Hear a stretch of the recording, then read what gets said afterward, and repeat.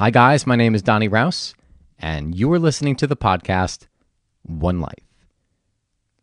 Over the Edge. Where do you play in life? Do you step to the edge? Do you leap? Or do you freeze in fear and do you retract? Your fulfillment in any area of your life is going to depend on what you do when you're at that edge. I think you can tell by the way I phrase that when it's when you go over the edge that you feel more of life. You feel more of the emotions, the experiences, the fulfillment. But when you retract, that's when you get the things that you don't want. Maybe you feel stagnant. Maybe you have feelings where you don't feel good about yourself because you don't feel like you're advancing. I was at the gym earlier today and I was sitting on the mat. I just started going to the gym again in the morning because I kind of go on and off. I'll start going in the morning, and then sometimes I'll fall away from it and do in the afternoon because I have the habit of doing it later in the day for nearly my entire life.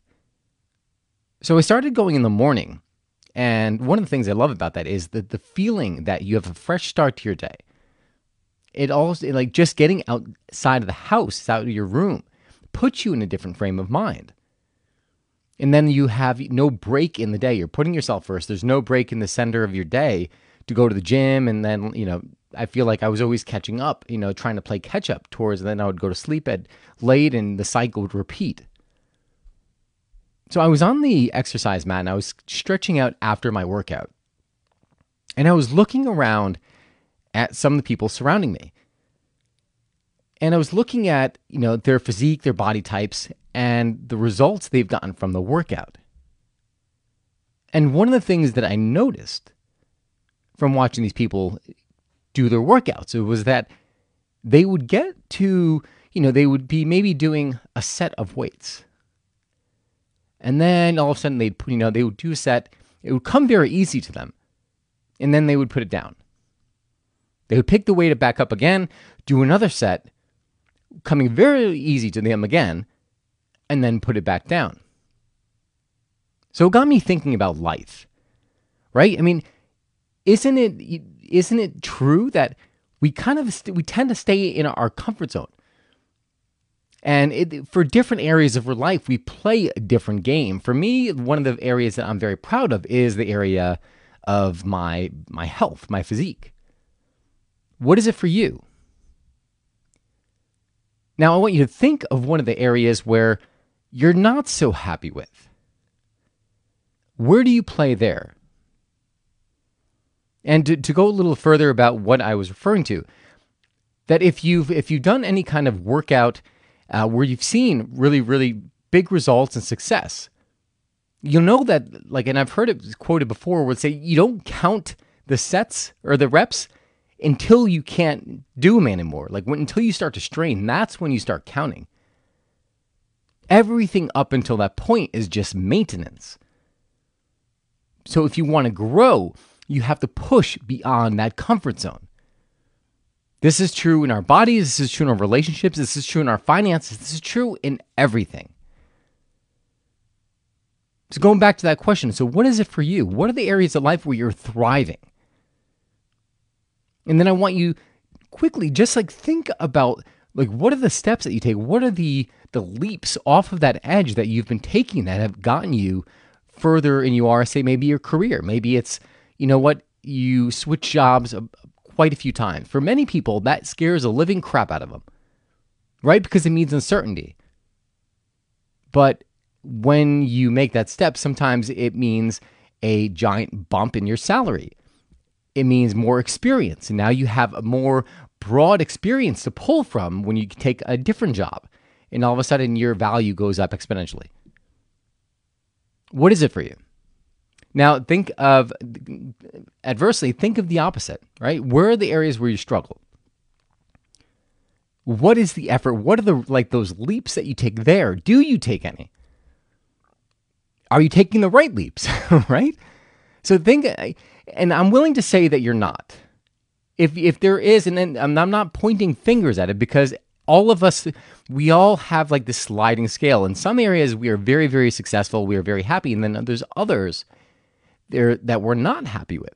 And that's okay because this is life. It's about growth. It's about moving forward. It's about constantly improving.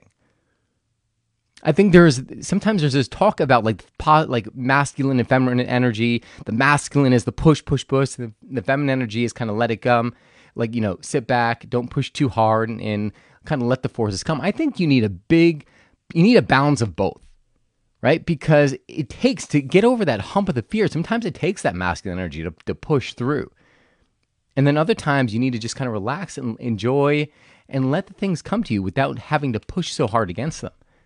Well, you should never really push it. It shouldn't be a push, but whenever you have to break past a belief, but a habitual way of thinking, it does require you to break through some discomfort. So back to that area of where you haven't been seeing the results that you want. Would be a relatively short episode, but take an inventory of your life. Like, if you want to do a little bit piece of work, and I promise it will pay dividends for you, write down all the different areas of your life, the categories of your life. This could be, health, career, emotions, faith, whatever it may be. Write them all down. And then give yourself a score. Like, all right, on a scale from 1 to 10, where am I in each of these categories? And then just so you see the process, what is it that you do? What kind of steps, what kind of actions do you take in those categories? And then this will give you you'll get a picture as to where you're excelling, and you'll also get the reasons as to why you're excelling in those areas and why you're not in others. And what this is going to do, this is just going to be like the proof to say, wow, you know what? The reason why I'm doing good here is because I've been doing all this other stuff where it's not a surprise that I'm not doing that well in this area because I haven't been doing that same way.